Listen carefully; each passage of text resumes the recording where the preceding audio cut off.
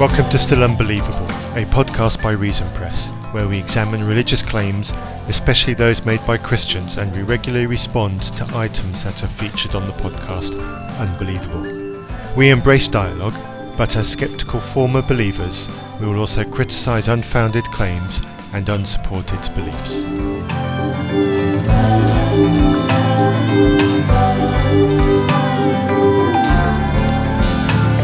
Hello everybody.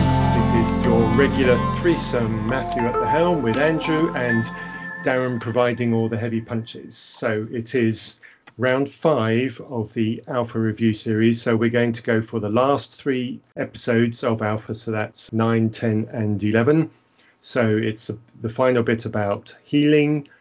And then there's about evangelizing and going to church. So those are the 3 weeks that we're going to handle tonight. So this will be the last in our Alpha series in terms of our formal analysis of the Alpha videos and the Alpha groups. So just a quick note to listeners, I haven't quite decided yet, so this will very much depend on the feedback that we get, whether or not we're actually going to do a general Alpha review episode. I've had these two talking to me quite a lot on Alpha, so I don't know if I really want to push that onto them. So general question out to the listeners, to the audience. Do you want a generalized Alpha review? And critically, would you like to come on and talk to us about it? Have a couple more voices talking about Alpha. Have you been on an Alpha? Do you agree, disagree with some of the points that we've made? Are there things we've not covered that you think we should have covered? Are there things that we've covered, but we haven't covered them in the way that you would like us to have covered? Any kind of feedback. If you would like to come on to have a general conversation about Alpha and our review and your experiences of listening, or share some of your experiences of being on Alpha, now's that opportunity. reasonpress@gmail.com. Get in touch, send us your feedback, and I'll work out from that feedback what we'll do about an Alpha review. The only other thing about Alpha is, and I flagged this up right at the beginning as well, is we have been asked to do something about Youth Alpha. I still haven't decided how I'm going to do that. When this is done and I've edited this, I'll then make the decision about what I'm going to do about Youth Alpha, and we'll do something about that. So that is potentially still coming, but we'll make an announcement on an appropriate episode about that. So Darren, Andrew, or Andrew, Darren, got to keep you guys in your proper hierarchy. Here we go. Week 9 of Alpha. This is about healing. Does God heal today? How does God heal today? What do we need to do to access the healing that is available to us? Those who listened to our last episode where we talked about the gifts of the Holy Spirit probably won't be surprised by what we're about to say. But Andrew, you had some thoughts. You had some things that you wanted to say. Do you want to kick us off?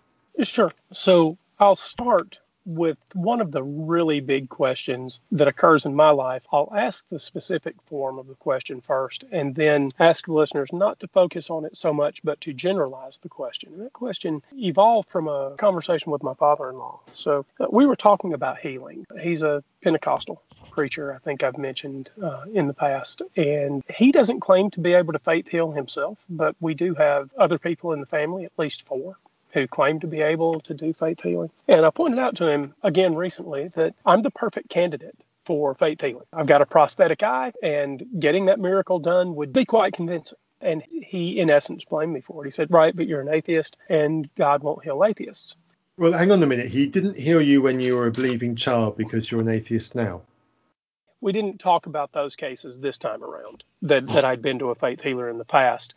I was pointing out in this most recent conversation that we have faith healers all over our extended family. And so he blamed me. I didn't turn back to the faith healing attempts in the past by my parents. But that question, that assessment of blame, that laying of blame on me, came home in a way that I didn't quite expect when I was rewatching Alpha 9. Week 9, which is the healing week, right? Nikki starts to talk about in one of the segments. They have a friend who has suffered kidney failure in the past and has been on dialysis for something like 25 years. And Nikki went on to say that this person, while not having been healed themselves, is a real believer in faith healing, prays for faith healing for more people than anybody else in the church, blah, blah, blah. So the first question I asked myself was, if a Christian doesn't get healed, and I as an atheist don't get healed, am I to blame more than he is? Is he to blame more than I am? Is God to blame, right? But the more important question is actually the general form of the question. If any two people ask for healing and neither of them get healed, who is to blame and why? So in this case, we've got an atheist and a Christian, but shouldn't we ask the question, why is there a case where any two people ask and seem to be deserving? Why none of them get healed? And that, of course, leads to the question that we will ask uh, almost guaranteed after this, and that is, why does God choose to heal anyone, and how do we know? But I do think it's instructive to point out that there are all kinds of people from all kinds of backgrounds, and some Christians don't get it and some do. Apparently, occasionally atheists get it, some don't. What is the rhyme and reason? And who is to be vindicated in belief and who is to be blamed? That is the question. How is it that a Christian doesn't get healed? And if a Christian doesn't, is God to blame or is the Christian to blame? That's a really good question. And I probably mentioned this multiple times before. In my Christian past, I was involved in a prayer for healing team. I can't remember how many years I was involved in that and in the church that I was involved in. And we did courses, because you can get them, on how to do healing. And actually, I'm just going to do a quick bullet point there. At the beginning of this episode, there was a flag up for John Wimber's book, Power Evangelism. And John Wimber comes up several times during the video for this. I'm pretty sure it's John Wimber, but there's also a book called Power Healing. And I'm pretty sure that it's John Wimber who wrote that book as well. And that was the book that the church group that I was a part of in Prayer for Healing used as a study book for how to pray and how to pray for people to receive healing. There are many reasons why people would not receive healing. And one of the options of excuses, because if somebody doesn't receive healing, there isn't a tick box to go through in order for you to identify what the problem is. We can just know that if you pray for somebody, whether it be a headache or deaf in one ear or whatever else it might be, there is no standardized way and there is no realistic way in which you can identify which of the many things it is that stop them from being healed. That's just information that's not accessible. But one of the options is very definitely them. Lack of faith is an option for somebody not being healed when you pray for them. And that can be your lack of faith, or it could be their lack of faith. So you could go in there absolutely full of confidence, absolutely convinced that God wants to heal them, absolutely ram-packed full to the rafters with all the faith that it is possible to manage, and pray the absolute perfect prayer. But if they don't have the faith, it won't happen. And that gives you the perfect get out of it not happening. It does.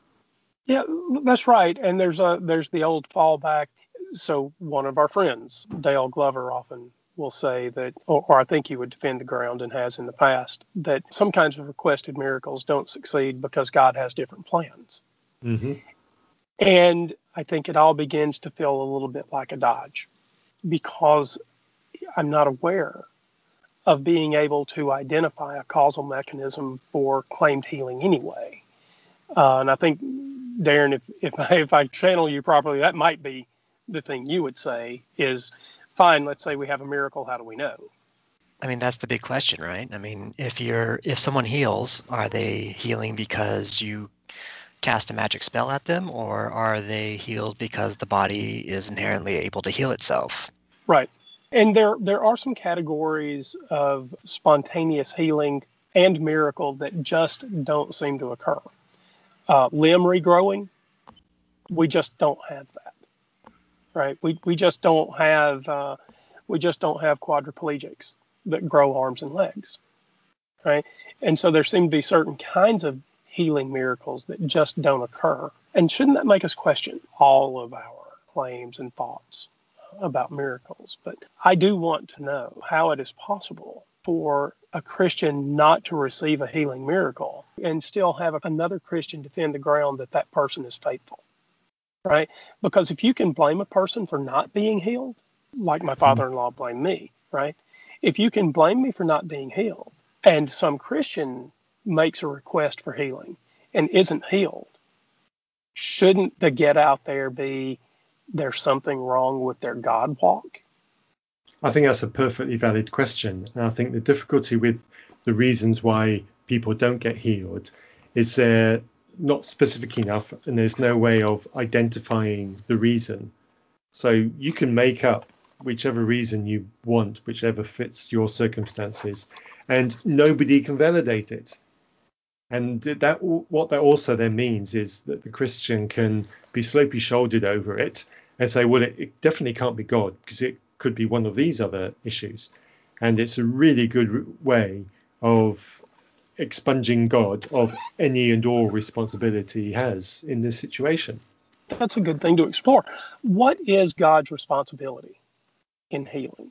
It seems to me, and I'd be interested if someone else feels differently, especially a Christian, I'd be interested in a counter apologetic here. It seems to me that if God can wind the gears of the universe in any particular way that he wants, he should be able to wind the gears such that any faithful Christian that asks for a healing should receive one. Mm-hmm. And so I don't understand, except for the case where it's just the person's fault. There's something wrong with their God walk. There's, they're skeptics. They're double agents for the other side. They have the wrong religion, whatever it is. It seems to me that if God can wind the gears of the universe in any way that he wants, and he can do any miracles that he wants, right? Then he should be able to wind the gears of the universe in such a way that all faithful Christians that need healing get them. Yep. I guess it depends on what his personality is and motivation. I think that's a good Because point.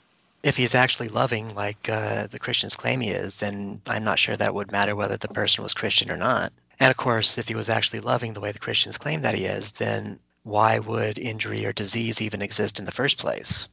I mean, wouldn't he, since he's the creator of the universe and everything in it, wouldn't that indicate that he created injury and disease in the first place? And if he did that, then, and you've got it, then isn't that sort of what he wants because he's the one that created it? So why would he heal it? Right. So that puts us squarely back into one of the things that draws so many people out of Christianity and magical thinking. And that's the problem of suffering, right? It's a real issue. Suffering is a real problem. And for me, week 9 didn't solve the problem of sin and suffering. Yeah, I'm not even sure the Christians believe this story, to be honest. I mean, there's this weird thing with humanity where we will think we believe something, but when it actually comes to our actions and what we expect to happen based on those beliefs, somehow we know that the beliefs are not accurate, so we have to make excuses for them. And I think week 9 sort of demonstrates this. Because when they are talking about healing, they recognize that not everyone's going to be healed, and they give God credit for creating medicines. So they know that it's the medicines that are actually going to be healing people, not the prayers. Because if a Christian starts choking on something and they're given a choice between having a Heimlich maneuver or someone praying over them, you will never, ever, ever be able to get a Christian to say they would rather have someone pray over them than get the Heimlich maneuver. Now, you may get them to Right. say that they want both, but you would Right. never, ever able to get one to say that they want praying over the Heimlich maneuver.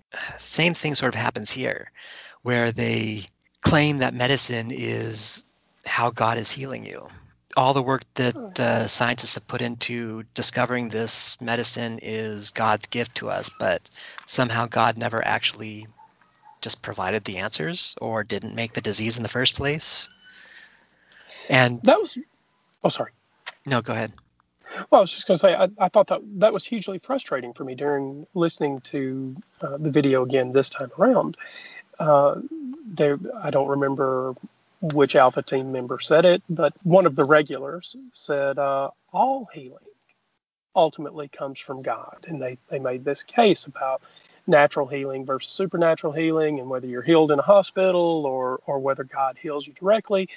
All healing ultimately comes from God.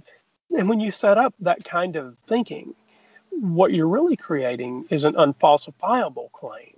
Mm-hmm. And so I was just coming alongside and agreeing with where you were.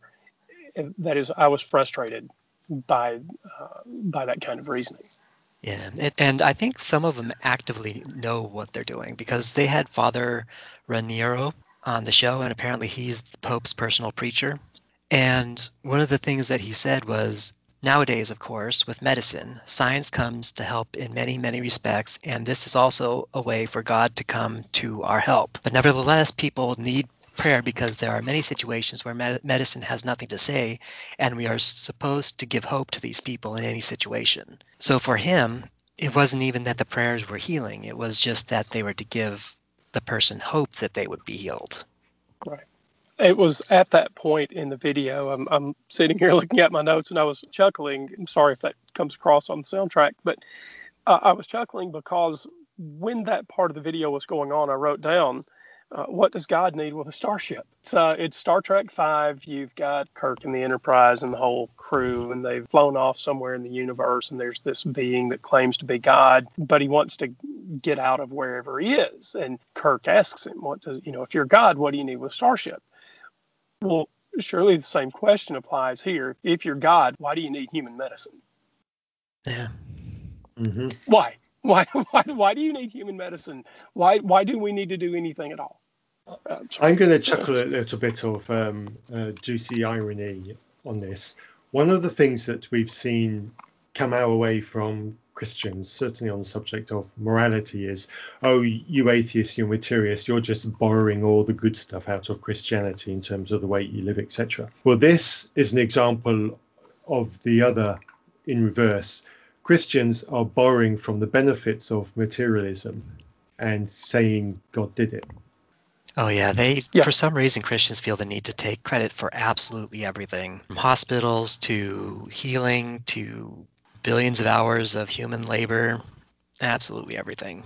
Are either of you frustrated when you hear someone go to the hospital, either for some emergency care or for something more planned, and they come out and they say, "Thank God for whatever the episode. Thank God for me being healed of whatever the episode was." Right, some heart attack or a broken bone or whatever, and fail to mention the doctors, nurses, hospital administrators, scientists, researchers, the whole panoply of people involved in that care.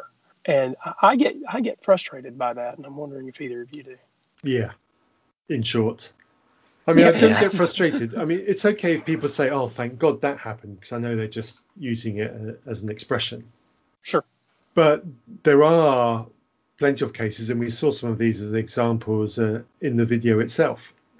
Is something happened that is, if we delve deep enough, is clearly explainable through the medical knowledge that we have, or it's along the edge of that where we know that this kind of thing happens, even if we don't know into the minutiae every detail of why it happens. But it's this kind of thing, borderline edge of medical knowledge kind of stuff, but definitely not stuff that we know is absolutely impossible. So it's in that grey area, and God is getting all the glory when we know that our medical knowledge and our medical staff have got really good equipment at their hands. They've got really good drugs at their hands, and they've got people who are really skilled in knowing what kind of things require what kind of drugs. And sometimes these things are a little bit borderline, so not everybody gets the perfect result, but most of the time they do all right. And this is a lot of very hard work by a lot of dedicated people. They need and they deserve the praise for this stuff that they do. Yeah, it's as if Christians.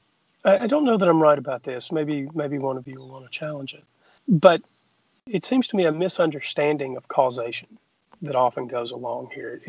It's as if Christians think that every act of healing that might be attributed to strictly human causation is nothing but correlation, because God is actually the one that is providing the impetus, whether we're getting involved or not.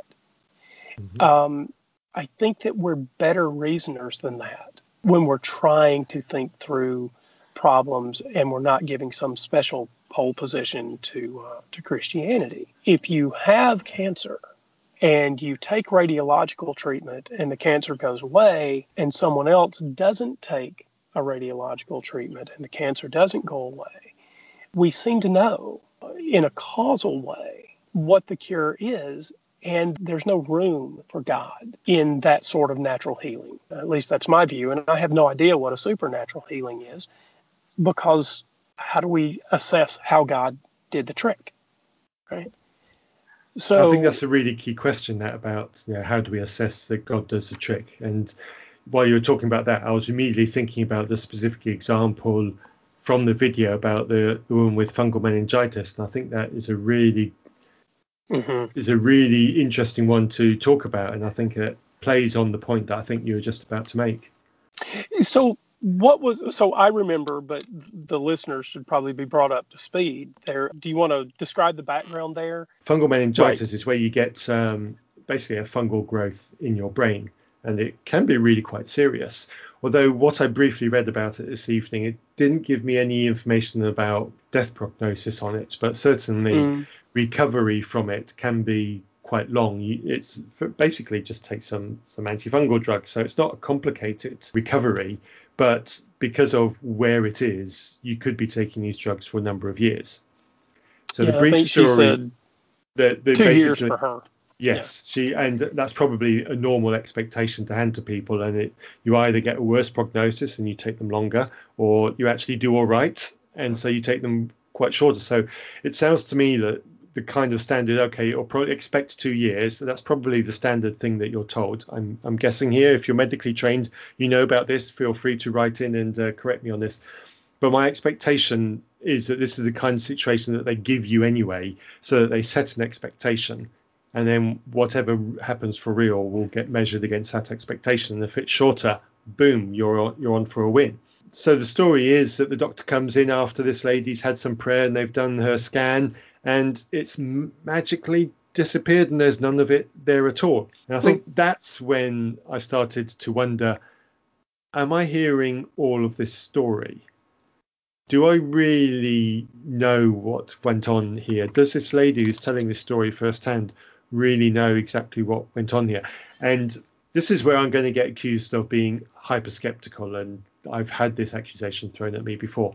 But when you've got the individual involved telling their side of the story firsthand, and given the context in which this video is, their motivation for telling this story, this version of their story, is to assign the credit of her miraculous healing to God. So this is the context. So the story, of course, we're going to have the miraculous part of the story emphasized more. That's just the way we are. It's a narrative to get to a point. So you're going to make it sound more impressive than possibly it really was. So that's where my mind's going on that. Now, I'm not directly accusing her of lying or fabrication, but that's the impression I get hearing her telling the first side of the story. Because notice, we didn't have a doctor telling his side of the story here. We didn't have any medical details. We didn't have a picture of the scan. All of those real meaty details, those things that would really, really help. We just have the recipient's version of their version of events. Yeah, the way she was telling it, it almost sounded to me like was misdiagnosed to begin with. The doctor had laid out all this stuff, what she needs to prepare for, and then when she took the MRI to confirm that it was actually there, it didn't show up on the MRI. But the MRI was done after they did all the prayer stuff. So that's sort of what I took away from it. But I agree. Oh, I see. So yeah, so your thought was it was potentially they set her up for, this is your symptoms match this, but we don't really know for sure, but this is what it could be. Prepare yourself. Right. And then because the way she described the doctor just sort of shrugging, and well, part of the story was that when the MRI came back clean, she told the doctor, "Oh, it was a miracle from God and he healed me." And she said the doctor just sort of shrugged and said, "Well, maybe." And it sounded like to me that the doctor was just really glad that he wasn't going to be facing any malpractice suit or anything. Right. There's another thing that bothers me about that kind of story. And that is that these miracle healing stories often end with an idiot doctor. So I know, here's right? Right. Okay. So you see the problem too. It is as if the doctors just throw their hands up and say, "Oh well, it was a miracle," and they walk away. And there's no medical doctor who ever says something like, "You know what? You had a brain fungus, and it went away. And while we absolutely are not going to give you any in vitro fungus to create another brain fungus, we're not even going to study your body chemistry to see what happened."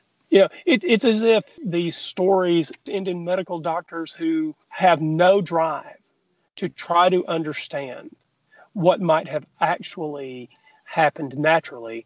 And that makes me incredibly skeptical. Yeah, what really does it for me is that we just don't live in a world where miracle healing actually happens. Because if it did, they would have a miracle healing wing of the hospital that they would wheel everyone in, they would pray over them, and if the 1% or 2% it actually worked on was healed, then they would just send them home. But we don't Right. have that, Right. you know? Sure. Mm-hmm. There was another story in the video. There's this little boy, 8, 9, 10 years old. I don't remember exactly, but early childhood. And he's a Down syndrome child. He's in the hospital, but he's not in the hospital because he's a Down syndrome child. He had some sort of heart issue. I don't remember exactly from the I think video. it's common with Down syndrome that you can have a hole in the heart or something like that. So Down Mm, syndrome is associated with heart conditions anyway. Maybe not all of them, but certainly some of them. right. So he's going through something that may have been typical to Down syndrome. And I'll just say that if the rest of this story is true, this is the reason I wouldn't worship the God being proposed anyway. Here's the story. This little boy, this Down syndrome boy, goes into the hospital for a heart related illness. And Nikki comes by in this case. He's the assistant chaplain for the hospital, and he was playing squash at the time or racquetball or whatever. And they call him off the court, and he runs to the hospital in his workout clothes. And and the lady doesn't even believe he's a chaplain because he comes in his tennis shorts or whatever. And when she finally convinces him, he prays for the little boy. And a few days later, he sees this lady by coincidence, and she runs up and hugs him and says, "Oh, his heart condition is healed, but God leaves the Down syndrome." Now, Yeah. to rescue this story, what Nikki says on the video is, "Oh, and it's 25 years later, and this guy is the center of his family." Yeah, I'm sorry, you can't tell the story that way and rescue that God did a half-assed job. He went to all the trouble of giving the guy Down syndrome in the first place. Why would we want to take it away? Well, right. So See, this so he is was why you just get like, called "Oh, the the heart nasty can." one of the group, Darren. You see. Well, no, look, I think it's a reasonable question, right? Because maybe God's, looking through his mission log, and he's like matching up his records, and he sees this little boy, and he's got Down syndrome, and he's like, "Oh, and he's got a heart condition. Oh no, I didn't mean to give him that. I'll line through that in the journal, and now he's okay in the magic book." So, right. So if he gave him Down syndrome and he wants him to keep it, why didn't he want him to keep the heart problem? Mysterious ways, man. Mysterious ways. Yeah, well, I am certainly baffled. It seems mysterious to me. Did either of you sort of balk at? We get down toward the end of the video, and they're talking about healing prayer and Jesus healing, and they say, and sometimes you might have to pray for somebody more than once, and they trot out the story of the blind man and Jesus praying for him, and it sort of only half works, right? And he's, "Oh, I see now, but it looks like trees walking around," and Jesus has to pray a second time. Right, because the blind person knew what trees and walking around were, what they look Don't, like. right, right. Well, and I thought, you know, what a half-ass savior. This is the framer of the universe. This is the guy who, he's there at the beginning. He's the John chapter 1 candidate, right? And he has to pray twice. What does that say? What sort of story are you trying to tell? Blindness is Jesus' kryptonite. I don't get it. I really don't get it. He didn't spit in any mud and rub it on. That's why I was still blind. Right? Well, I mean, maybe what he a was riding strange in an story. iron chariot or something. I mean, it's these kinds of things that cause me to recognize that this is just Bronze Age mythology. maybe Iron Age mythology. Bronze Age mythology. What are Christians trying to get you to believe when Jesus has to pray for a miracle twice? It's more than twice, because that was the other things that came out of this video, was the amount of times you have to try, the amount of times you have to supplant yourself. That's completely the wrong word. The number of times you have to prostrate yourself before God, begging for whatever it is that you want, before you might get some of it. It absolutely is a reinforcement of a subjugation relationship between us mere humans and the great and glorious God. Yeah. Well, they even have, and none of it was even required or necessary, because they have this idea that once Jesus returns, it'll all disappear. So it's not like God can't do anything about it, or, it's one of those things that apparently God's going to inflict it on us for a certain set of time until Jesus decides to come back and take it all away. Yeah, that's the other thing about this whole prayer for things like this, is God doesn't need our prayer to achieve any of these things. So why do they only happen, apparently, for occasional prayers? It really is. It's this whole ad hoc nature of the delivery of this kind of stuff. And they're trying to fit in their ideas about of a God with reality, and I just don't think the two fit. Yeah. The world looks to me, Darren. I think I agree with you entirely. The world that we experience is more parsimonious with a world where things happen entirely naturally. Mm-hmm. There may be things that we can't explain, but our lack of explanation does not mean supernatural. And a world where there's especially an all-loving God, right? That idea doesn't seem to me to be parsimonious with the world that we live in. Yeah, because it just creates too many new problems that they have to try to explain away. Yeah.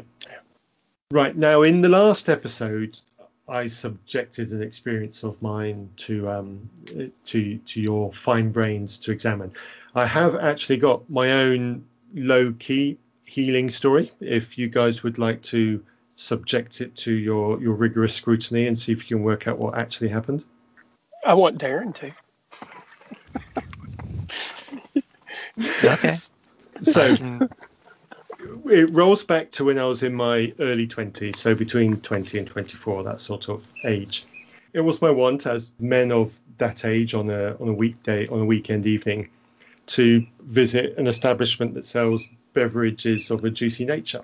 And I used to do a lot of cycling in those days, so I considered myself mildly athletic. And so my pet thing to do at the time was to jump up a flight of steps, if I was to go into somewhere. So imagine you're going to a bar, and outside the bar, between the car park and the bar entrance, you've got a flight of about, 8 concrete steps.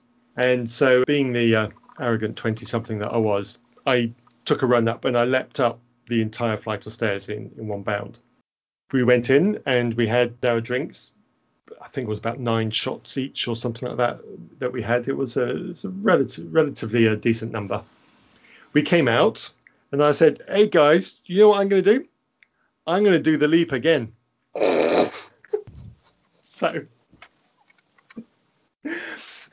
So I did, except I didn't. On the upbound, I caught the front of I can't even remember which foot it was now. I caught my toes on the leading lip of the bottom step.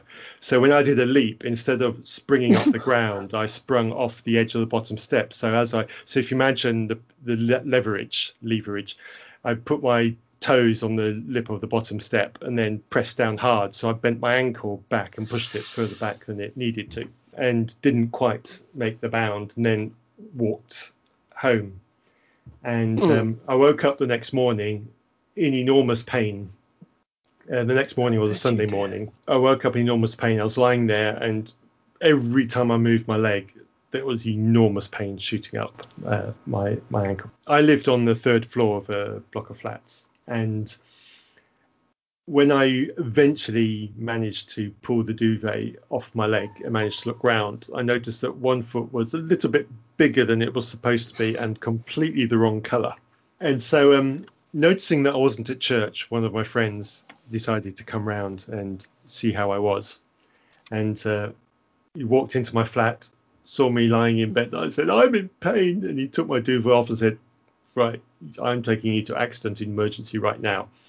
So bless him, he helped me get dressed. He then carried me down the stairs and took me to hospital. And I was seen to, I had an x-ray, I was bandaged up, given some crutches, taken back home again. I was home mid of the afternoon, something like that. Now, I used to cycle to work every day, and it was a couple of miles. It's not particularly onerous cycle. But I couldn't do that, and it certainly wasn't going to be it wasn't, and it was too long to sensibly do on crutches. A friend of mine said that he would take me into work every day, and then somebody else would take me home. And I think it was about 2 weeks later, I had an appointment to see. Sorry, let me rewind. So the X-ray showed what I'd done was I'd pulled a ligament in my ankle, and I pulled the ligament so hard that it actually pulled off the chunk of bone that it was attached to.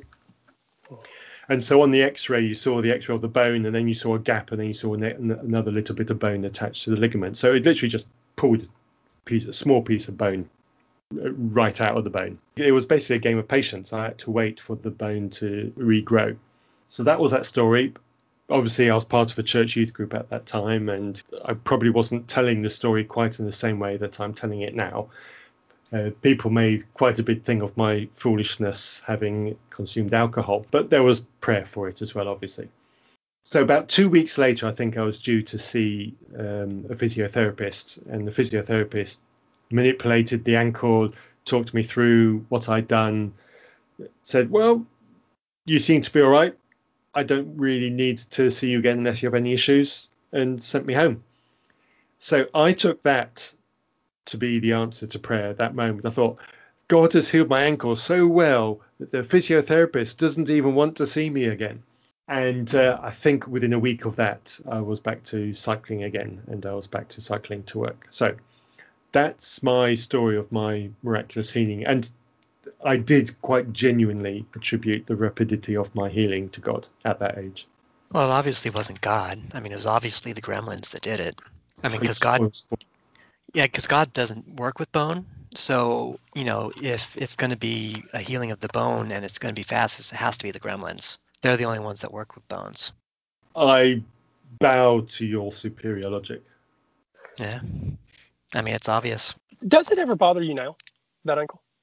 I think so. I can't remember which ankle it was, but one of my ankles, it's my right ankle. If I rotate it round, I can feel a clicking in the ankle, which I don't feel in the other one. It wasn't a miracle. It wasn't a healing. Here's why. It wasn't made good as new. Unless God is half-assing your ankle the same way he half-assed the child with Down syndrome. I would expect God to be able to actually put things right. Damn gremlins. Always half-assing it. Always. I think that's a valid point. Is it healing when it's within a time frame that is reasonable for your health and your mobility? And is it healing when it's just good enough to get you by? Doesn't seem like it to me. So, Andrew, you and I are both developers. Darren does develop on occasion, but I don't know if he'd call himself a developer. So all three of us has probably met a coding situation where there's something in code that's not quite working right, and you need a fix quickly. Yep. And in order to get the data through to the way that the people who are expecting it get it, you just do a quick change in the code that will work for that situation, but you're fairly sure that another stress test and it will fail, but by then it won't be your problem anymore. Can all of us put our hands up and say we've either done a fix like that, or we've come to code later in time and seen that a developer has done that kind of fix and we've cursed them to high heaven? Yeah. Look, dude, I don't know what you're talking about. That's how I write code. I'm fly by night code, bang that stuff in and hand it off. Yeah, I've been on both sides of my own code where that's happened, Yeah, look. where I've had to curse myself. Yeah. So not being tongue in cheek. One of the things that causes you to grow up as a developer is re-encountering your own code 6 months later. Yeah. So you don't document, you half-ass some piece of code. Seems to be my favorite phrase for this show. Half-ass, sorry, but because you'll remember what you did. Right. I have done that so many times. I never do a small change in code without putting in a comment with a date, my initials, why I'm doing it, and the number of the support ticket that I'm responding to. Right, because you've grown up as a developer. There's the first line that I write when I'm modifying code under those circumstances, because I know in 6 months' time I'm going to be back there. Right. It's like trying to read your handwriting from 5 years ago or what. Well, yeah. Maybe you guys don't have that problem. I can't read my handwriting after it's 10 minutes old, and I'm sitting here trying right now. I'm looking at my notes. And so it's one of those things that causes you to grow up as a developer. And yes, I have handed off. I've handed off code that I knew was bad and poorly documented. I've also handed off code that I knew was good, but still poorly documented. And there's not a lot of difference, right? Because even if you write a really elegant piece of code and it's well structured and attractive, so it's easy to read, right? You followed all the PEP 8 rules or whatever guidelines you're following. It's still a mystery without documentation. So yes, I've done that in as many ways as you can do it. And I'm sure there are people out in the world that are looking for me.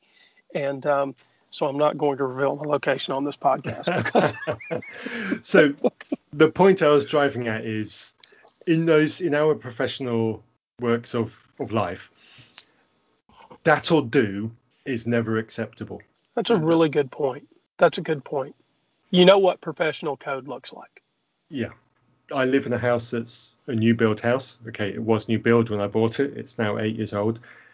There are faults in it that bug me constantly from the day that I moved in because it wasn't built as well as it should have been. And they bugged me. But I got a house on time. I'd have rather have waited another 2 months and had a better house. That or do is never good enough in any situation. Why is it good enough for God? That's a really good point, because you could ask the question and should ask the question, God, just like you would of your builders, right? You'd say something like, why did you let this go, right? But when it's builders, they get criticized for flaws. Mm-hmm. And when it's God, it's a feature. Yep. Well, part of the problem might be that God will torture you for all eternity if you criticize him. So I'm just sort of hoping that, like miracles, you can blame me. That's why I'm not healed, right? And so I don't believe, and therefore God can't act on my behalf. I'm hoping hell works that way. I don't believe in him, so he can't. I don't believe in him, so he can't send me there. Yeah, there's a cartoon that I run across every once in a while. It's probably, I don't know, 10 or 12 years old by this point. And an atheist is at the pearly gates and God meets him. And the atheist is like, I think I'm in the wrong place. And God says, oh, why is that? Well, because I'm an atheist. And God says, oh, no, I didn't give you guys reason and ability to think just so that I could reward people that believe things without any evidence. Come on, let's go find some women. Oh, I need to find that one, I think. Is there a bow to be put on this issue?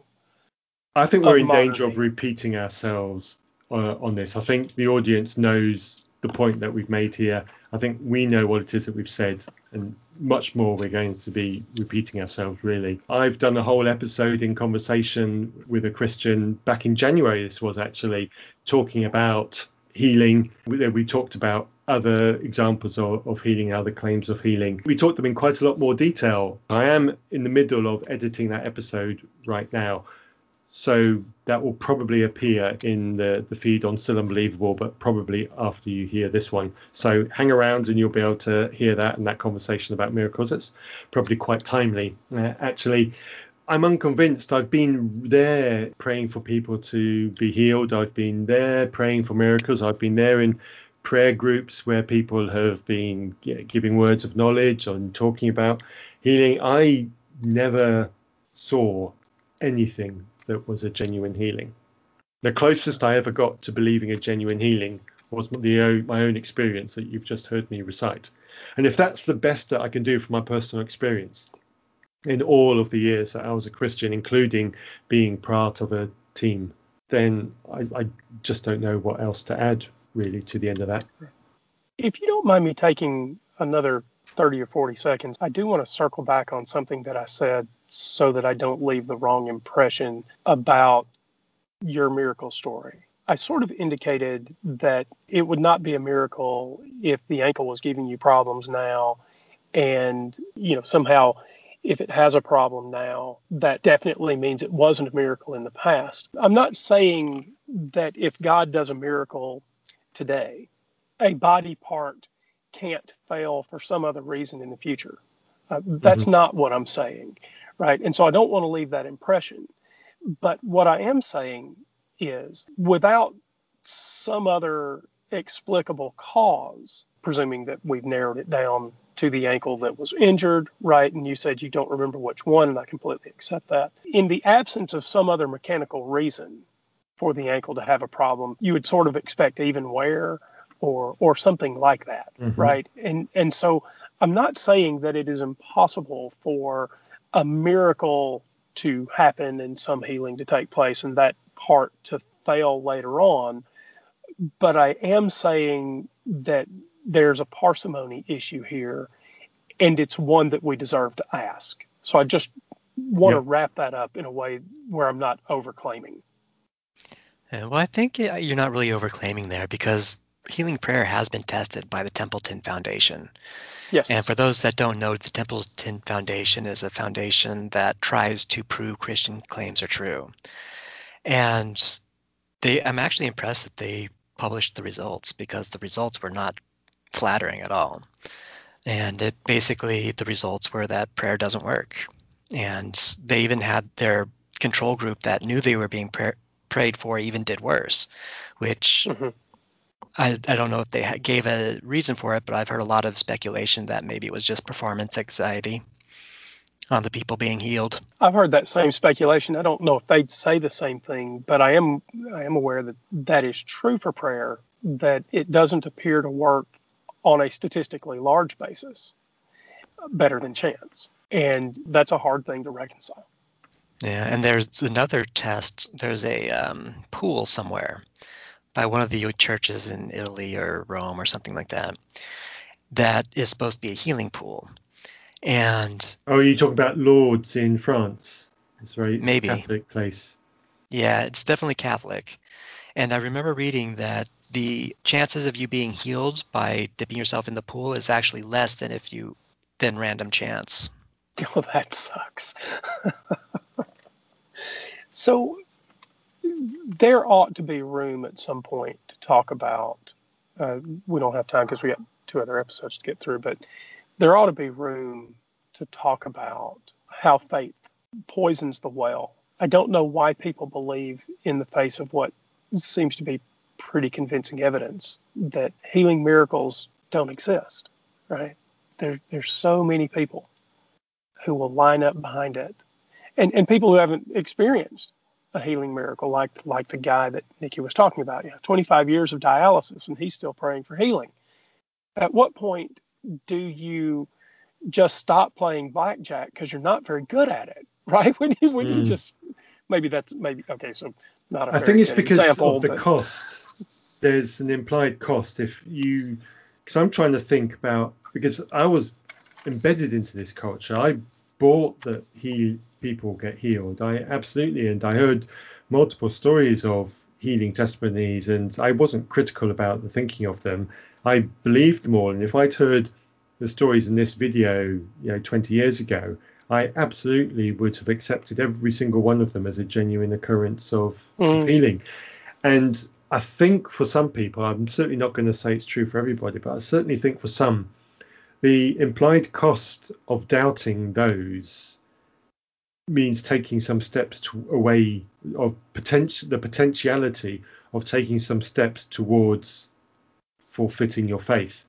And I think for some people, that possibility is such a very realistic fear that they have to, at all costs, avoid that. And so you cannot and will not doubt this kind of story, because doubting it takes you close to somewhere where you really are not prepared to go. Yeah, I wonder if it's because of like a fear of death or something. I mean, just from an outsider looking at it, it seems like most Christians are Christians because they want to live forever. And if they start picking away at the story, I wonder if that makes them start doubting this ability that they're going to be able to live forever. Yeah. I don't know. I'd love somebody who really has the right skills in this kind of thing to do a critical psychoanalysis examination of this kind of thing, because it would be really, really fascinating what Yeah, I conclusions they agree. come to. I can only guess at what my motivations were. I'm suggesting that fear was one of them, but I don't know if that would be an accurate description of all my motivations at the time. And maybe it is, maybe the power of belief in God, certainly for somebody like myself who was indoctrinated into it as a young child and then grew it all the way through into their adult life. That was the only kind of life that I knew. So for me, believing that wholeheartedly, the thought of questioning it was I just couldn't go there. And so it'd be interesting to know what it was that was challenging, that was not providing any challenge to me at that time. Because it was going to be a good few years later before I actually had the sufficient intellectual challenge that allowed me to question it. Yeah. Well, I'd definitely be interested in figuring out the psychology behind it. It absolutely would be fascinating. So before we move on from this episode, did you guys listen right to the end where there was words of knowledge, not too dissimilar to those that I listed out at the end of the last episode we recorded? Yeah, I looked at it, but like I already mentioned on the last episode when we talked about it, I found the whole process rather dubious. Oh, I should put in a retraction from last episode. In this episode, they also called them words of knowledge and not words of power. I sort of harped on that in the last episode. I need to just correct that for the record. There are people who talk about them differently. Words of knowledge, words of power. It didn't happen in this alpha episode. So I would like to try an experiment with the two of you over that thing, though, over this words of knowledge. If I were to give me the opportunity to pick three things, I'll say I'm channeling God here. Someone on this call has recently suffered with lower back trouble. Someone on this call has recently suffered with a shoulder pain. Someone on this call has recently suffered with lack of sleep. Do either? Well, I told Go you ahead. I had lack of sleep before we got started, so Oh, that that's one's kind not of fair, is it? Okay, let's throw that one out. But see, that was my word of knowledge. That's how it comes through. So maybe I should pick a third. Someone here is worried about a child. I don't know specifically about a child, but lower back pain. I've had sporadic lower back pain for multiple years. I carried a lawnmower over the top of a car, and the leverage of me holding the lawnmower put a bit of stress on my back, and it pinged something, and my back's never been right since. And sometimes I suffer uh, quite severe discomfort, and sometimes I can be okay for months at a time. It's highly variable, but So I I don't mention guess, it much. and But if I someone was can thinking heal you'd know that that. for me, that would be Right. really cool. So that was sort of the problem. Man, we are trying to get off of this. I'm going to leave this, but what was interesting about this words of knowledge section in Alpha is they did pray for everybody, but nobody in my group claimed instant healing. Matthew, I don't know. No, Okay, so I'll leave it. I with only this observation: atheists can play that game too. Why would anybody be convinced? well, psychics actually play that game all the time. Cold reading. Yeah, yeah, They just play and the they're far odds. better than me. Yeah, right. Yeah. this That's why I chose back, shoulder, and child. Right. yeah, I mean, they're the safe ones. Yeah, yeah. going through this list, I think there are about a third of them when I was just going through, I was ticking them off mentally in my head. I think it was about a third of them. I probably knew somebody who would probably identify with one of those. So yeah, I think with the people that I know, there was a relatively high hit rate on those because they just weren't specific enough. Okay, one had somebody's specific name, which that's always a good thing. But then again, it's relatively common name. It's possible that everybody knows somebody with that name. So it's a little bit better, but it's still not critical. If these things aren't nailing down a specific person in a group of people, then I think it's valid to question them. Yeah. And then there was one other thing which concerned me about going back to John Wimber, when Nicky was talking about John Wimber, and he talked about the prayer group that when he came to his church to do some prayer, and that the group had prayed beforehand, and they come up with this list of things, and during the meeting they went through every single one on the list until there was just one left, and he stood there waiting for somebody to come up and claim that one, and it was about a woman who was having difficulty conceiving. And where my mind went with that one was the cruelty of it, forcing the situation so that you've got this checklist, so that all of them got checked. And who knows what the words were going out during the service, but it was probably right. Somebody needs to come up and claim this one, and somebody needs to claim up on this one, and who wants the lower back pain, and who wants the dodgy knee. And it's almost like obscene bingo.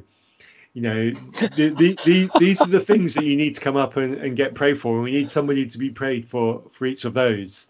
And yes, I'm painting an unkind color onto this, but that's what my mind's eye was painting for me, the kind of meeting that it was when Nicky was describing that here was this list and they've got to go through all of these lists, and there was one left on the list. And so he stood there and he waited until somebody claimed the last one on the list. And that felt cruel to me. It felt peer pressured to me. It felt almost performancy to me. It certainly didn't feel loving at all to me. Yeah, that's a good point. Why does it have to be public? Why can't it be private? And we know why it has to be public, because it's all about the performance. Right. Yeah, performance and peer pressure. So, moving on, week 10, changing gear quite significantly. We're on the brakes, we've got a bend ahead, we're right down into the low gears. Or are we?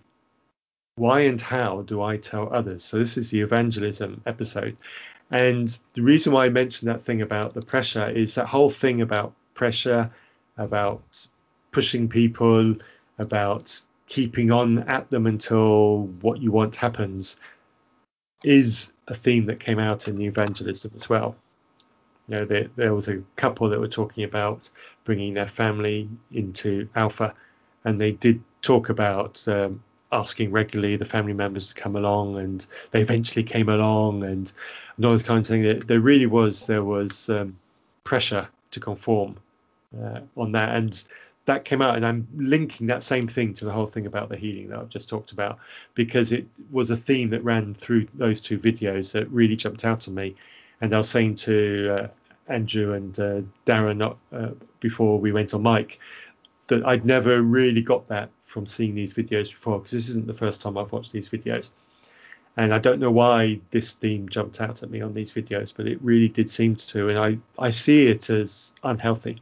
I think it is unhealthy. In my family, my extended family, careful about oversharing here, but my girlfriend and I, neither of us are believers. I have a family member that is going through some life changes, and the Christians in the family resent this family member for sharing the crisis that this family member is going through with us. And when he shares with them, they won't speak to us about it. And here's why. They know that we're not believers, and they use this sort of social pressure to try to make us join the circle. They try to ostracize us. I'm not being too harsh here, I promise. But we just refuse to play the game. Here's another thing that they do. I don't know that this is social pressure, but this is how convinced they are of their own righteousness, this high why and how to tell others. My family, extended family, when they get together for meals, and we'll do this tomorrow night, they all gather in one of the large rooms in the house and hold hands and pray, right? And right now, we are going through a who has the baby hide the baby moment, where the Christians try to take my child and have somebody hold her in the prayer circle, knowing that I am vehemently opposed to indoctrinating children into what to think before you teach them how to. And this has come to a head recently. But there is, just to your point, Matthew, Christians are fond of using intense social pressure, and they are very convinced, often more than they should be, of their own rightness. And I find it sometimes to be incredibly intolerable. Yeah, it's completely repugnant. But more than that, it actually shows that their God doesn't exist. Because if their God existed and was communicating with people, they wouldn't have to use these cult-like tactics to try to brainwash people. Yeah, yeah. It reminds me. This is slightly tangential, but it came up when I was watching. This is the Week 10 video. There's an old saying, and you occasionally see Christians defend this idea that there are no atheists in foxholes. Have either of you ever heard that saying? You Yeah, come I across. scoff every time I hear it. Yeah, I was in the military for 6 years. I've heard it. I did not know that. Thank you for your service. So here's one of the things that bothers me about that saying.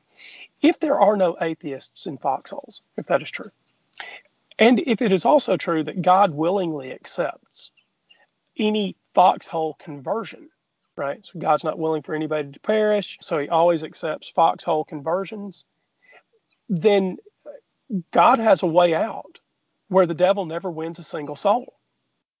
He just puts us all in foxholes.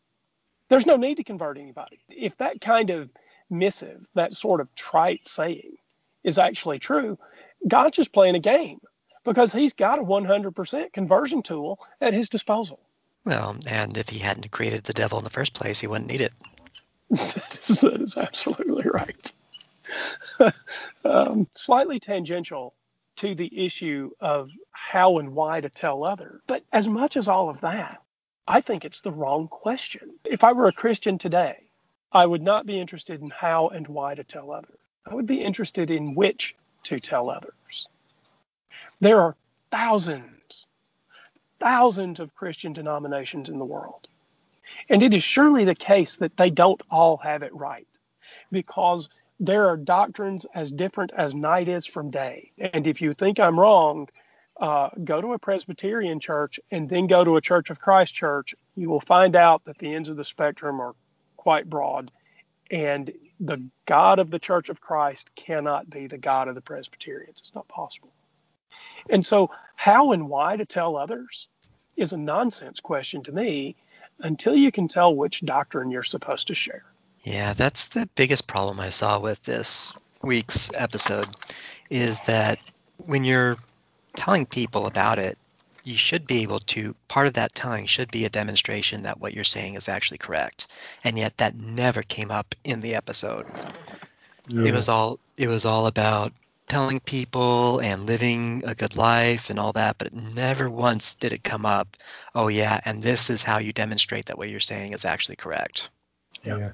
Which is crazy because if a scientist wants to show something, say, for example, that the Higgs boson, which they've hypothesized is actually something that's a real thing, we have to show it. The scientists have to show it. They have to build a hunking great, expensive experiment, and they have to bring up some data that shows that actually what they've been writing about, what they've been hypothesizing, has some validation. That's what you do. Yeah. Well, I think they did build a honking great experiment. What was the cathedral in France that has had that caught fire? What was Oh, I've gone and seen that twice now, and right? Notre What's Dame. Notre Dame? Right. So it seems to me that there are some honking great experiments like Notre Dame, and they just sort of burned down like everything else. Okay, little tongue in cheek. I'm sorry, but it seems to me that the trademarks of Christianity. So I'll go through a couple. Maybe you think the Bible is somehow, living proof in a sort of experimental way that God exists, but the book fails at every possible juncture if you take studying how it came about seriously, right? So textual criticism, it fails on textual criticism. Scientific claims, it fails on scientific claims. It gets geography wrong. It gets acts of nature wrong. There's no category in which it seems to succeed better than other books. Churches don't last longer than other structures. Christians Well, are they might not do in your part of the world, but we've got churches that are close to 1,000 years old here, so they do last extremely well. Right, but you right. also have Well, other houses and everything that are all that old as well, right? Yes, those that are made of the same material. Yes. right. Well, and so look, that's a just critique of what I'm saying. And so I should say one more thing there. Very often we treat churches with kid gloves. We treat them specially. We renovate them. We put a lot of money into their upkeep and that sort of thing. And so I will backtrack a step or two and say it may very well be true that as a category of structure, churches last longer than the average. So I'm willing to go that far because that probably, I don't think that there is a supernatural reason No. that they last longer. I think so. So that's a good critique, but I'm not aware of any sort of religious artifact or something objective that we can all evaluate where Christianity outperforms other things like it. Right, and if the claims of Christianity were true, then there should be lots of places where that would happen. For Right. example, the Holy Ghost. I mean, wasn't it just Mm. a few episodes ago where they were saying that the Holy Ghost enters your body and you know that Christianity is true because of that? Okay, then why isn't the Holy Ghost entering everyone's body so that they can find out that Christianity is true? Well, there's Right. people that have suffered sleep paralysis who would believe that they've had an experience that demonstrates that. Well, yeah, but there's also people that have sleep paralysis that believe that they were visited by aliens and probed. So, Yeah, I uh, think I'd rather the God on that one. If that's the list of options available. So And by the way, I have had sleep paralysis, and my golly, it's a scary thing to go through. It's not something that I would particularly wish to experience again. It was a bit freaky. yeah, so have I. I have not, and I hope not to have to because the stories sound awful. They really do. Yeah. I haven't had it as an atheist. I had it as a Christian. And when you're attributing a spiritual element to this thing that you're experiencing, I'm pretty sure it's even more scary. Yeah, I've had it. Well, because my mom was kind of woo when I was growing up, so I had a phase where I was a little woo as well, and so mine was reflection of that. And then I've had it as an atheist, and then as when I have it as an atheist, I just recognize it for what it is, and I don't have any specific experience other than just it. Yeah, I would imagine it will be the same with me. I'm not particularly keen to have it again, but yeah, thank you for confirming that. I don't have a lot more to say about why and how to tell others, except to caution people to be able to verify that the things that they're claiming are true. And that's a whole show in itself. Right? How to know that something is true is a whole show in itself. But we should do a better job. I'd like to pick up on some of the positive aspects because we've been quite negative on it lately. And some of the reasons, some of the motivations for people wanting to share their faith is because they have a very positive experience of it. They have something positive that they want to share, and they genuinely believe that what they are sharing is a positive experience of a loving God and an eternal life of bliss. That is their motivation, and it absolutely is. It's motivated from that thing that they want that's good rather than something that they fear and that they scare. And I'd like to touch on one of the stories that came up in this, and that's about the lady that rowed across the Atlantic for a cause. And I absolutely admire people that can do something like that. She saw a need. She was highly motivated to do something about that need. And she strikes me as the kind of person who would probably be of the mentality that she gets something on like that and she really wants to go and see it through. So I want to absolutely say that I genuinely admire people that do that, regardless of what their background is, regardless of whether or not I agree with the things that they believe, because that kind of motivation is something to be admired. But what I saw in her story was somebody who was driven and motivated. I didn't see how in her story, in what she did, where the Christian gods really had a part to play. So I didn't either. She talked about fortitude some, but she also said that they were, if I remember, so what they were doing was rowing the transatlantic slave route. That's about 3,000 miles, if I remember what she said correctly. Her team was all women, but there were other teams, maybe a dozen or so of them. And so she talked about fortitude and seemed to imply that somehow her Christianity played a part in it. She didn't say it outright. But I thought then, and I wrote a note, if she's attributing her fortitude to God or Jesus or Christianity or, some sort of life-altering faith, fortitude is not specifically a religious act. No. But like you, Matthew, I thought it was very admirable. She said when they set out, they were in 50-foot swells. Yeah, that sounds scary. Yeah, in what amounts to rowboats. Yep. I mean, they're paddling. I mean, okay, maybe I don't know what kind of craft it was, but they are rowing in teams. And I don't want to be in 50-foot waves paddling anything. Right? Yeah, the boat they were on was about the width of two people sitting side by side, and about as long for about probably 7 or 8 to sit lengthwise. so although there was only below like 4 or decks 5 of them. to get out into safety. Wow, that Yeah, is. they had a small little cabin at one end on it where it was like a little pup tent where maybe 2 people could sleep at the same time. And it was deep enough they probably had supplies underneath the seats, but Yeah, that's just. Yeah. So I will acknowledge that takes incredible fortitude, right? It's a brave thing to do. oh yeah, But it was very impressive.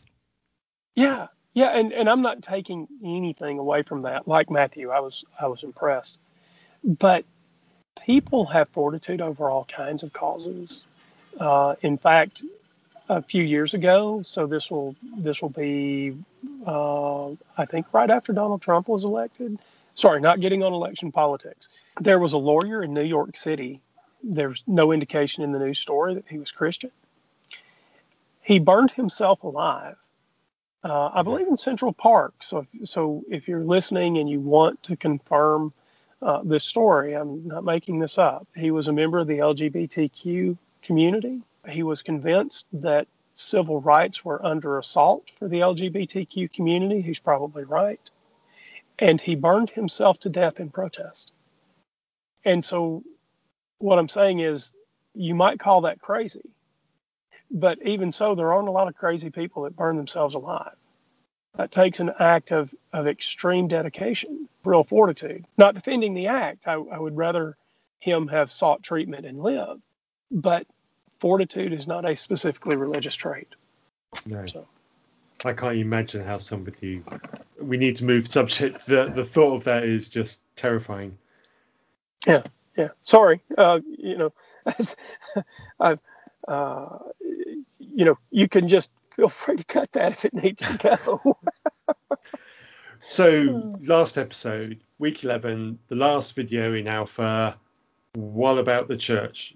And this is what it's all about. Being a Christian, it's about church. This is what it is that you do in order to maintain your faith, in order to maintain your relationships, in order to get fed with encouragement and fortitude, if we can use that word, in order to stay the course on your Christianity and to continue to live the good life. Are either of you going to go to church this weekend? There's no one sticking a gun in my face, so no. I don't I don't I don't have I don't have a line nearly that good. Man, um, there. So I'm curious what the two of you think. I have been considering going to church actually, but not to a traditional church, and but also not to an atheist church. I've been considering going to a Universal Unitarian church. There's a sort of medium-sized one here in town, and the specific reason that I would go is that my child is an only child, and church is a place where there will be other children, and so the trade-off would be her getting some socialization that she needs, right? And by the way, not doing it in the moments of the global zombie apocalypse. So if you're listening and thinking, oh my God, he's about to put that kid in danger, but no, just no. You don't need to write in about it. Not going to happen until the zombie apocalypse is over. I am considering the trade-offs between introducing her to religion, even at its most benign form, versus socialization that she needs. And I'd like to hear Well, what you guys think. Your motivations are so much better than mine. I always said to myself, if I found myself being a single man again, and I thought I needed to get a girlfriend quickly, I needed to get one that was probably going to be nicer than others, I might go to church. The wolf in the fold. I love it. Darren, I'm so going to go to hell. That's, yeah, man. Yeah. There's a cold dark spot just for you. But here's the good news: all of the girls in church who would have joined you in whatever tryst you had planned, they'll be there with you. So it's going to be a great corner of hell. I don't know, Darren. What do you think? I think his thought process is just completely nuts. I mean, how did What, Christian what girls are mine? nicer than others? I'm not entirely sure that's right. Go with what you know.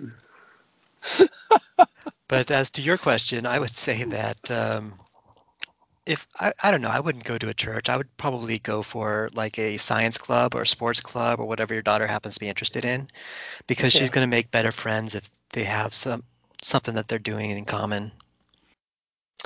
You know, the reason, so that's a good point, and it's worth sharing that some of those kinds of things are really hard to find in this part of Georgia. So I agree entirely. And we're actually looking outside the southeast, up in the northeast corridor of the U.S., where there are better education options and more options for secular child get-togethers, like science clubs and that kind of thing. But where we are here in the South, it is almost church or nothing, and it is very depressing. Do you guys have the secular clubs like Camp Quest down there? There's not a Camp Quest. I've actually looked. Now, well, let me be careful. I looked last year. It could easily have changed. And she's still quite young right now, right? She's 15 months old. Oh, But she yeah, is you at have the time. age, yeah, we do. But she is at an age where she needs socialization, right? Now, we, we couldn't go right now if we wanted to because coronavirus is a real concern. And while she'd probably be fine, it tends to not strike children too badly. It's a very genetic issue, and we don't have all of that work done yet, right? So it's possible for coronavirus to be hard even on the very little, and so it's not a risk that we'd be willing to take. Yeah, But plus the go real ahead. young ones, they can be carriers. Never get Yeah, any that's right. symptoms, but still be carriers. Mm-hmm. Right. And I'm 52. I need coronavirus. Uh, I need coronavirus like I need to convert to Christianity. Oh, no. It might be worse than that. But it is a thing that we're toying with, because church happens regularly. So you see the same people, but there's a huge negative, and that negative is religion. Have you thought about starting your own meetup group? Yes, and in fact, we participated in starting an atheist meetup group last year, and our friends, somebody that some of the listeners will have heard, Doug Hawksworth, Darren, you and I podcasted with Doug. They were sort of doing that with us, and then they left Augusta, and it sort of fell apart. So we didn't stick with it, and Well, I meant there we for are. if the goal is to socialize your daughter, then you don't really need an atheist club, right? You just need parents with children. Give them something interesting to do. Yeah, no, that's a good point. And we have not really thought about taking that on ourselves, but it is the right kind of solution to the problem. So I'm sort of hoping that we end up out of the Southeast and find a place where somebody else has done all that work. It's always easier when someone else does the work. Right, exactly. I just want to show up and have everything done. I mean, I'll pay for it. Don't get me wrong. I'll so there we are. Appreciate the feedback though. So I don't know why anyone would be convinced to go talk about the church looking at it from this side. I don't know why God needs human beings. I really don't. And I don't just mean need human beings to spread Christianity to other human beings. I mean, I don't know why God needs humans. Maybe we're just a video game. As long as it's not Well, Minecraft. so, maybe we are. I'm not debating you over that idea anymore. The last time I did that with Doug, I think I took a trouncing. So, just staying away from you and artificial intelligence and anything like it. So there we are. But I really don't. I don't understand what the attraction is to religion from this side of the line. I think a lot of it is community. I mean, when in week 11, they were talking about what the church is, and the first thing they said is church is all about having community. Making sure your children have friends to play with, making sure that you have people that believe the same things you do that you're hanging out with and having barbecues with and, going shopping with. Yeah, and so I should have acknowledged that I did just go through that, right? And then I said I don't know what the attraction of Christianity is, but I didn't mean socially, to be fair. And I think you're right. Oh, So the yeah. social component is spot on. Right? Yeah, I agree with you. If we're taking out the social aspect of it, then I have no clue what the appeal of it is either. And there Yeah. are so many other things that offer that as well. You could go to a camera club, or which I used to do, or they go to join an acting group like I currently do. Although, okay, we're waiting to see whether or not we can actually put on another production. Join a car club. There are so many other things to do. If you've got a singing voice, which I don't, join a choir. The options are available, and if you're in a small town, maybe they're not quite as many options, but there's certainly options. Yeah. And I don't know if I've said this before. So I know I've said this before. I'm just not sure if I've said it here on Still Unbelievable before. But one of the things that I've heard from some of my Christian friends about the effects of lockdown on church, not going to church, is there are people who have realized that they found the experience of going to church not as relaxing and as communal as they thought they once did. And they've realized that they're less stressed at lunchtime on a Sunday. And they've realized that they used to come back from church on a Sunday stressed or wound up over maybe some of the individuals that they come across or some of the politics that's going on within the church, because churches have those things too. And they find that the whole routine of doing a big lunch and keeping away from the family on a Sunday afternoon, getting everybody, I'm talking women specifically in this example, sending everybody out of the kitchen, and so they shut themselves in the kitchen and they spend an hour and a half, whatever it is, focusing on doing a really good family lunch. But for other people, it might be something else that they do. But they realize that this post-church period of focus is unwinding from the stress that's been loaded onto them. And so this line that church is wonderful, church is community, church, all those people, it's not always true. And there's many people that it's not true at all. And we need to be aware of those people as well. You know, if you're a churchgoer, if you really believe in the community of church, who are the people who are going home really stressed after church? Who are the people that the church experience isn't relaxing, isn't about community, that it's actually a terrible experience for them, but they feel that they're committed, so they must go. But they're going home really, really stressed. And the cost of that stress is they shut themselves away from their family for the next hour so that they can focus on something else, so they can wind down. It happens. And lockdown has made that very much aware for quite a lot of people. So if you're selling me the line that church is a wonderful place of community, okay, it might be for some people, but is it for everybody?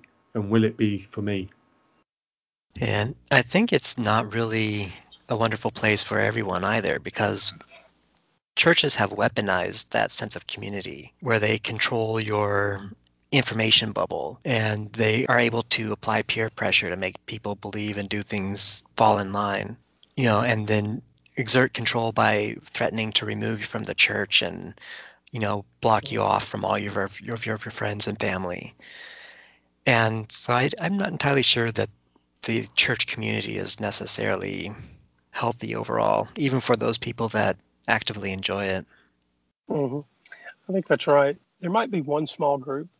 Well, actually, I don't think it's all that small. Sadly, the numbers have gone up quite a lot during coronavirus. Domestic violence is on the rise around the world right now.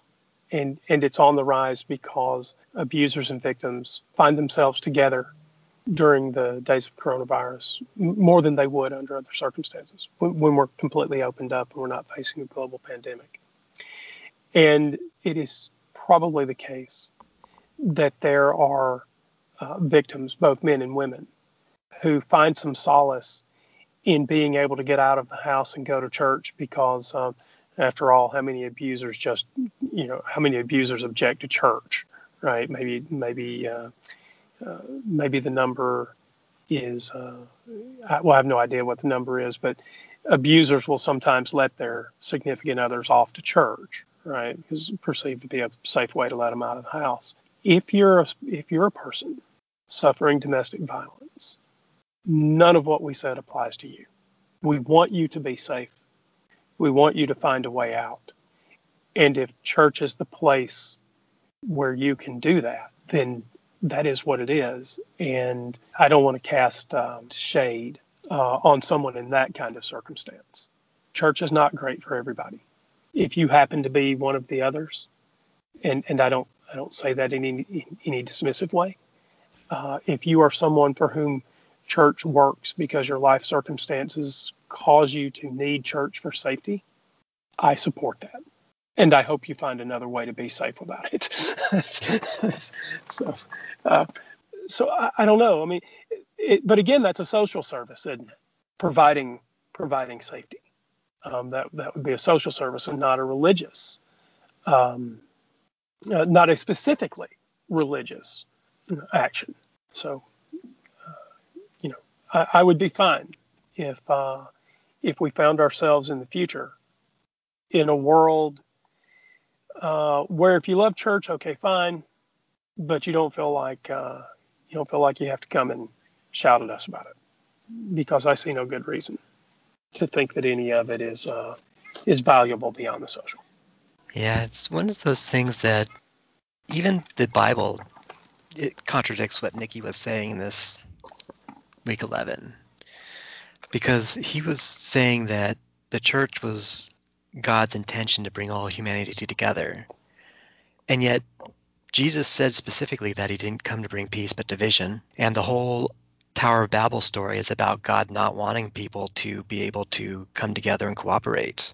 I Uh-huh. mean, that was the whole reason that he changed their languages so that they couldn't come together and accomplish great things. What a So strange that God, right? I know. So it's just another one of those ways that the Christian message that people like Nikki are promoting is directly contradicted by the Bible that they are claiming to get the message from. Mhm. Yeah, it certainly does seem that there are times where there's a bit of a conflict in the message going on, depending on where you receive it from. I don't know that I have a lot more to say about church. I can see some social benefits. I try not to deny those. I really think the social benefits have to be very carefully weighed against the idea of teaching people to think magically about the world that we live in. In fact, the fundamental mission of a great many churches is sort of to get us to dismiss this life in hopes of a future one. And I cannot imagine a more destructive message than to teach people to hope for a future that in all likelihood simply doesn't exist. There's no good reason to think that there's a heaven out there, that there's a God out there, that there's a devil, most certainly not an all-loving God. And once you come to that realization, um, all bets are off. What possible good other than social could come from church? And I want a world where we don't have to make that decision. And that pretty much draws to an end all that we've got to say. Any final thoughts from anybody else? I think my only final thought is that I honestly don't understand how anyone can go through the Alpha course and come out the other side a Christian. I know they've got stories of people doing that, but I just don't understand it. Maybe it's just because I've read the Bible or the Christian Bible, and so I know what it actually says about a lot of the things that Nikki's making claims about. Maybe it's because I know how reality works, so I know where Nikki's claims don't match up with reality. I don't know. It's just, as an outsider looking in, I just don't get it. Never understood why people were Christian beforehand, before going into Alpha, and I still have no clue why they're Christian after coming out of Alpha. I walked away from Alpha with the same feeling. Alpha confirmed for me why I'm not a Christian. Counting the hits, ignoring the misses. My favorite phrase that you used today before in the run up to the show before we started recording, Darren, is motivated thinking. That's a great phrase. The whole Christian mission is both unintentional motivated thinking, like hoping that miracles are true, and explicitly teaching people to use motivated thinking to privilege Christianity over everything else. And if you are listening and you think that we've gotten it wrong, I hope you mail into us because this conversation isn't over. It can't be over until the tension between skepticism and religion is gone from the world. And that tension can't be eliminated until we can agree on what the world looks like and what rules we use to determine what things are true and what things are not. So if you disagree, this is an open, kind, genuine invitation to come on and tell us what you think, tell us why you think we're wrong, and let's have that conversation. Alpha didn't do it for me. And surprise, surprise, it's much the same for me as well. I was hoping for something that would challenge me. I was hoping for something that would stop and make me think a little bit more deeply. That didn't happen for me. And that was my biggest disappointment in Alpha. Not that I've walked away unconvinced. I'm not overly surprised by that, but I am surprised and disappointed that I didn't face the challenge that I was hoping to be exposed to. So that's my disappointment and summary over the whole experience. Maybe that will come from somewhere else. I will keep on looking. Just to remind you of what I said at the beginning of the episode, if you have thoughts, you want to have you been on an alpha, Do you have different opinions on an alpha? Did an alpha convince you? Or was it something else that tugged you along and alpha just planted the seed? Whatever your position on that, if you have an opinion, have a voice that you want and you want others to hear it, drop us a line, reasonpress@gmail.com. We'll have you on and we'll have a different conversation about alpha and we'll see where that goes. We have other episodes that we're doing about other things, and if you have an idea of another course that's been going on that might challenge us differently to alpha, again, send that on, and we shall see you at the next episode. Cheerio.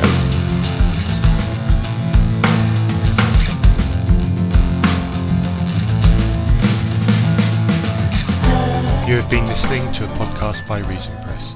To get in touch, email reasonpress@gmail.com or see our website reasonpress.net, where you'll also find our book Still Unbelievable. We welcome all feedback and you might even end up on an episode.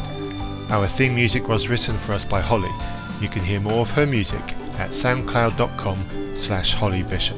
You can support us by buying some of Holly's music and telling her we sent you.